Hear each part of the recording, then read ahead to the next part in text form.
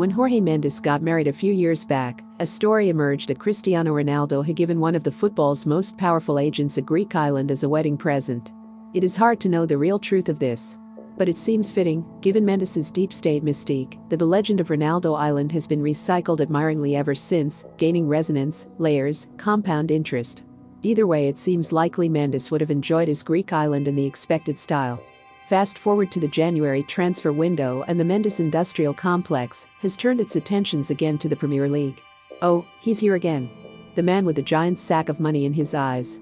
Mendes was at the Tottenham Hotspur Stadium to see his client Jose Mourinho about the sale of his client Gedson Fernandes.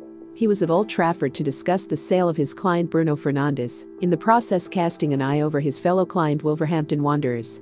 We know the aesthetic of these occasions now. The handshakes, the dark suits, the money glaze, the thrilling talk of flux, possibilities.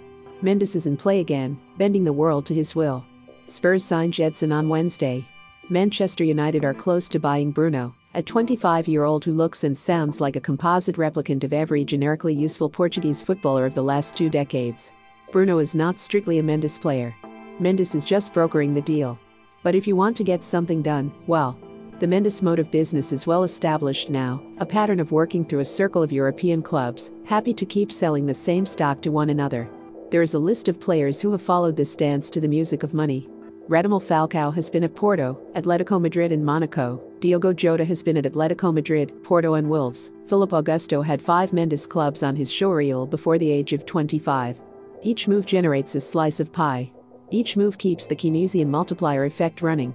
Although this isn't command economics, it's commodity trading, skating ahead of the market, but in a world where you have an in at both ends, where there is little regulation, and where Mendes has been able to enact a closing in on power from all fronts.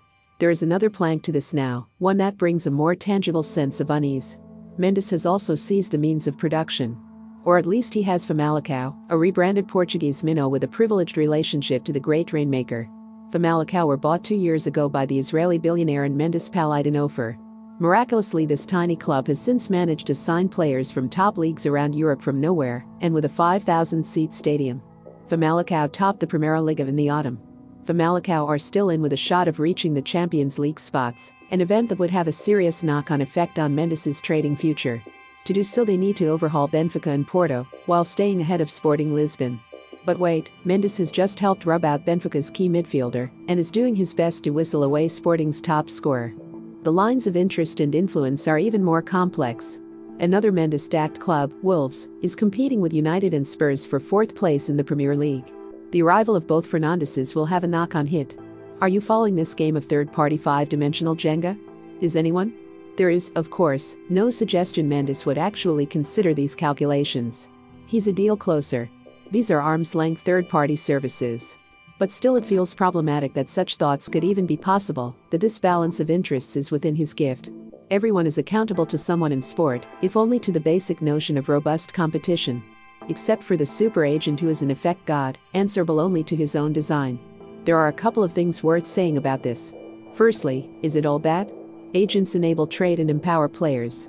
Mendes is said to be a fantastic talent scout. On the other hand, is this what sport is for? Mendes has overseen £1 billion in player sales while remaining essentially parasitic. Bad habits are feasted upon, the desire for instant fixes fed, a spinning of the roulette wheel encouraged. In agent terms, the career of Renato Sanchez is one vast high-fiving success, a cash-drenched miracle. In sporting terms, it looks like a disaster, a case of talent monetized, but also stunted in the process. The more pointed question is, will it ever stop? The Mendes supremacy has its roots in 2 elements. The single European market and Ronaldo. His first ever mega deal was Ronaldo to United, the perfect deal for the perfect agent player, a deal that has glossed and illuminated every other one since. But there aren't many Cristiano Ronaldos around. Most of Mendes' business is quality filler, the kind of competent high-end workers who will soon require visas to work in the UK. For English football, this is, in theory, the last pre-Brexit transfer window. It seems laughably naive to suggest this might kill, or even impair, what Mendes does. The Premier League is convinced it can agree a process with the British government to keep the pipelines open. The prosperous tend to prosper. Will there ever be a conflict of interest rule in football? Remember to follow Golia by hitting the follow button and slapping a 5-star review on the show or tapping the love icon. Let's get to 1 million followers and tune in daily for new episodes.